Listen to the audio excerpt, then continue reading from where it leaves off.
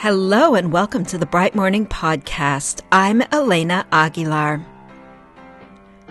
Are you a coach of color who coaches across lines of racial difference?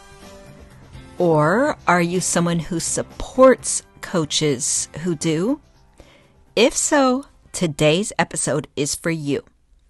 Now, if you didn't join us last week or the week before, then you should know that we are in week 3 of a 7-week series in which I am answering listener questions that were sent to us by our friends of the podcast. Each question might sound a little different from the others, but they all share a common theme, which is that the askers of these questions are trying to figure out how to create strong connections with their clients in circumstances that are less than ideal. And so all of these episodes will help you strengthen relationships and also improve your coaching and leadership practices. Now, in each of these episodes, you get more than just my response to the question that was asked. Anytime anyone asks me a question, I know that there is a question behind the question. And so before I answer the question that was asked to me, I seek to learn more. This is actually a critical coaching skill, and I'm modeling that in each episode. So in just a minute, you'll see what I mean by this. Doing this, listening to the question behind the question and responding to that, helps you connect more deeply with the asker and also invites that asker to tap into their wisdom and their self-awareness. Okay, so the question I'm responding to this week is, what tips do you have for coaching across lines of racial difference when you are a coach of color? Well, this question is close to my heart, given that I identify as Latina and I have coached lots of people who do not share my racial identity. So I do have tips, and you're going to get to hear those as well. But really quickly, before we kick things off, I do want to thank friend of the podcast, Edna V. Thank you, Edna, for supporting us and helping us make this show not only possible, but ad-free. And for any of you listeners who want to learn more about becoming a friend of the show, click on the link in the show notes. Okay, let's get into this episode. So when I am asked this question, one of the things that I often hear below the question or behind the question is the experience or the feelings of loneliness or isolation. Coaches of color are often some of the only ones in their school or in their district, perhaps, or network, and often they don't have peers to debrief with, to learn from, to talk about issues with that are so important to us, like our identities. And so this is actually why in our Coaching for Equity workshops, we incorporate racial affinity groups, because this need that coaches of color have to be able to process the things that come up and ask each other questions, digest them, and hear from other coaches of color, it's real. And it's one that I rarely see addressed. So when I'm doing a workshop and I get this question, one of the first things I say in response is, before I give you my tips, tell me about what your experience has been like.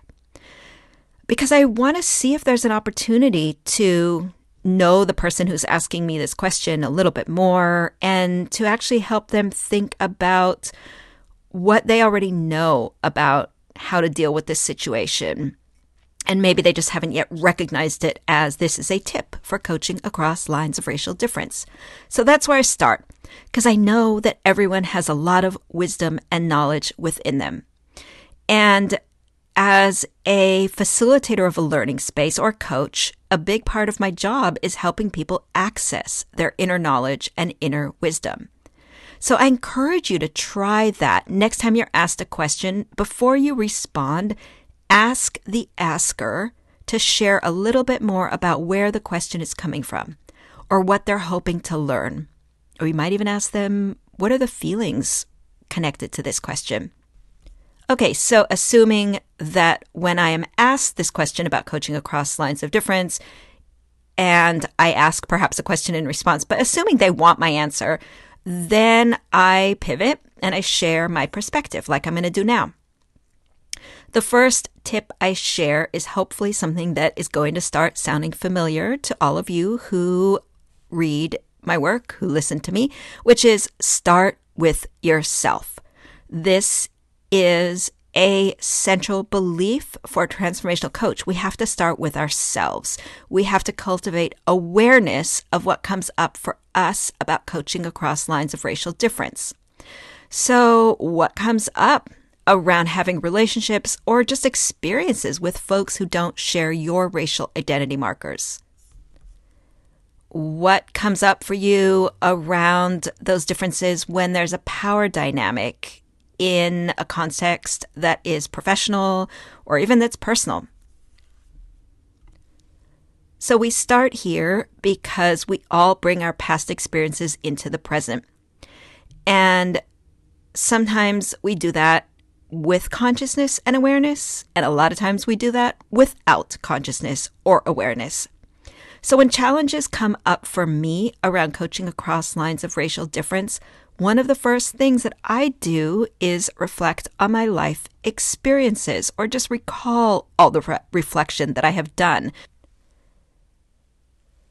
So here's the thing. If you're coaching someone else, then there is an assumption, formal or informal, that you have more knowledge, skill, expertise, and therefore that you have more positional authority. Now, that might be true in some organizations or it might not. If you are a TSA and you have the same sort of status as a teacher, in some ways it's not, but it also is. So if you're a coach, often your knowledge or expertise has been elevated. The assumption is you've had more years of experience, you know more. So this is complex and nuanced when we start looking at intersectionality. For example, there was a period of time when I was coaching principals. Now, I had never been a principal. At that point, I was in my 40s. As I said, I identify as Latina, as a woman, and I coached a number of white male leaders who were decades older than me.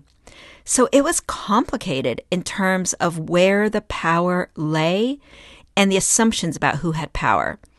And this really gave me an insight into an awareness of power dynamics, which is really critical because what's at play here is on a macro level as well as a micro level.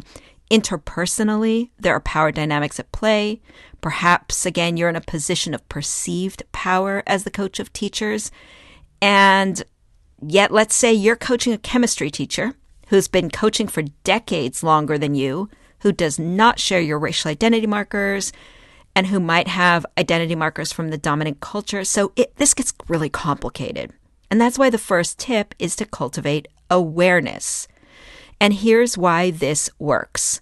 Cultivating awareness gives you perspective. It takes you out of some of the intensity and the discomfort of the situation.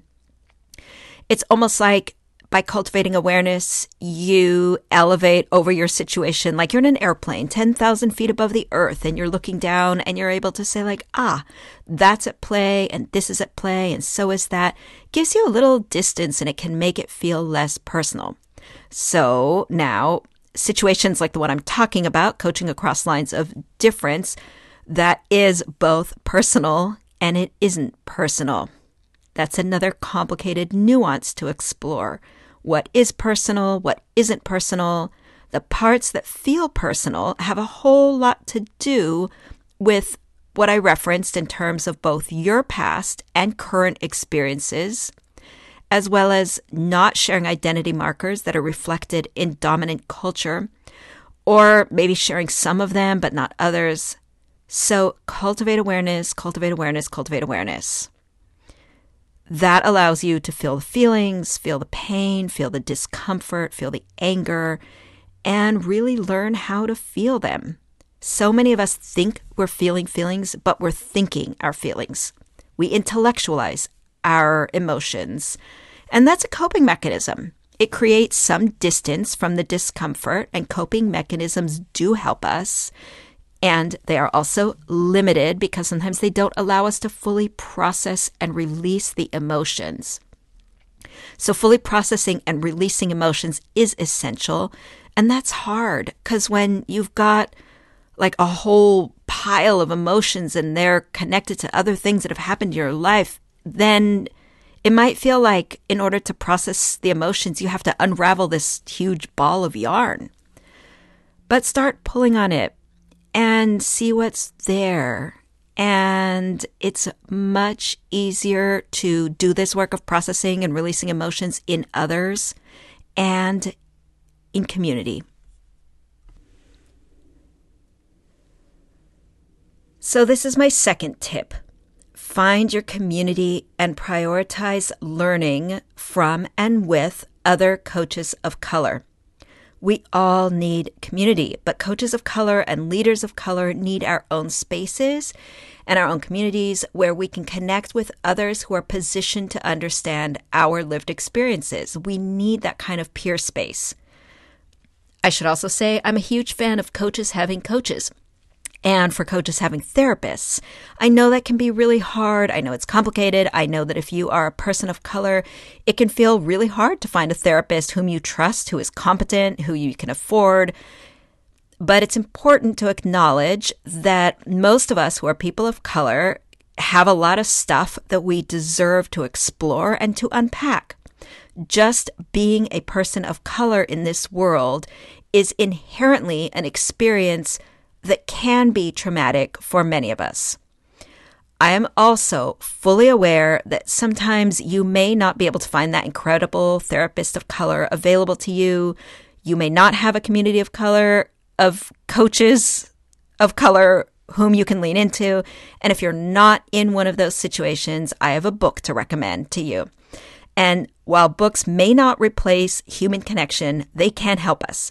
So my recommendation is The Myth of Normal: Trauma, Illness, and Healing in a Toxic Culture. And it's one of the most powerful books that I have read in recent years.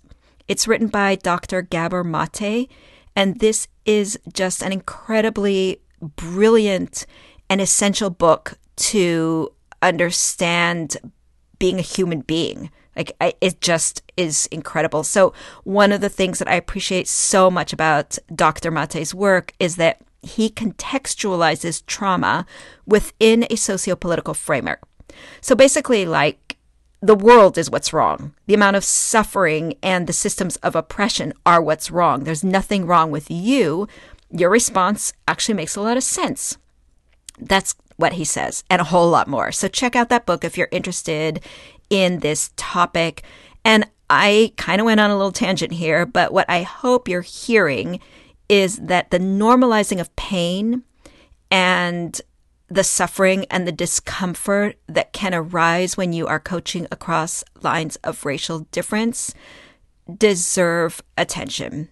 So tips are important, and I'm going to share a few more, but more than anything, I just want to keep pointing to this larger picture and honoring the context in which the question is asked so that these tips are contextualized within this bigger, very problematic world that we live in. Okay, so here's my third tip. Name the difference. If you're coaching someone and something comes up for you that you know is influenced by identity, and really everything is influenced by identities, but let's say this is something that you're even more aware of than normal, you can say something like, I want to debrief what happened in your classroom yesterday. And I want to acknowledge that the way I'm viewing this situation is informed by my racial identity markers. So as a Latina, my lens is different in some ways than yours as a white woman because of my lived experiences. So I just want to name that. When you name things, it sort of takes the charge out of this sense of taboo, because there's a lot of times when everyone is aware that there's a racial difference and it feels like an elephant in the room, and we dance around it. We don't say it. So just naming it sort of normalizes that, yeah, we talk about this. This is a difference. It's normal. There's a lot more to say about this. There's a lot to say about how you situate yourself personally and how and when you bring in your personal experiences. But sometimes just saying, I see things differently. It's not better or worse, but I want to acknowledge that our identities have an influence. Sometimes that's all you need to say. Expanding awareness of the reality of multiple experiences and ways of seeing the world is almost always helpful. So I have a final tip to share with you to honor the additional demands of coaching across lines of racial difference. So as I write about in my book, Coaching for Equity, it can be incredibly meaningful and satisfying to coach across lines of difference. It can feel really good, and it can take a lot out of you. It adds an additional layer to your work, one that requires emotional and mental labor above and beyond what coaching already requires. Working through your own stuff, responding when activated, and continuing to show up as a compassionate and curious coach while you're navigating systemic racism is a lot to process and hold. So give yourself some grace. Acknowledge that you are doing a lot of work and that you're human and you deserve a community and support and outlets and strategies to boost your resilience. You have to prioritize yourself. If you're choosing to coach, you need to honor your needs. And I think I'm going to leave it there for today because that was a lot. But if you want more tips, check out Coaching for Equity. And if you want to learn in a supportive community, join our upcoming Coaching for Equity workshop, where you'll have the opportunity, if you want, to learn in racial affinity groups. Okay, folks, thanks so much for listening. One final plea. If you enjoyed this show and if you enjoyed this episode, could you take a minute or two to rate and review this show on Apple Podcasts? And if you are interested in becoming part of my inner circle and accessing more community support, then consider becoming a Bright Morning member. Check out the show notes for more on the all-inclusive membership. And it also gives you the opportunity to ask me a question every month and receive the personalized answer.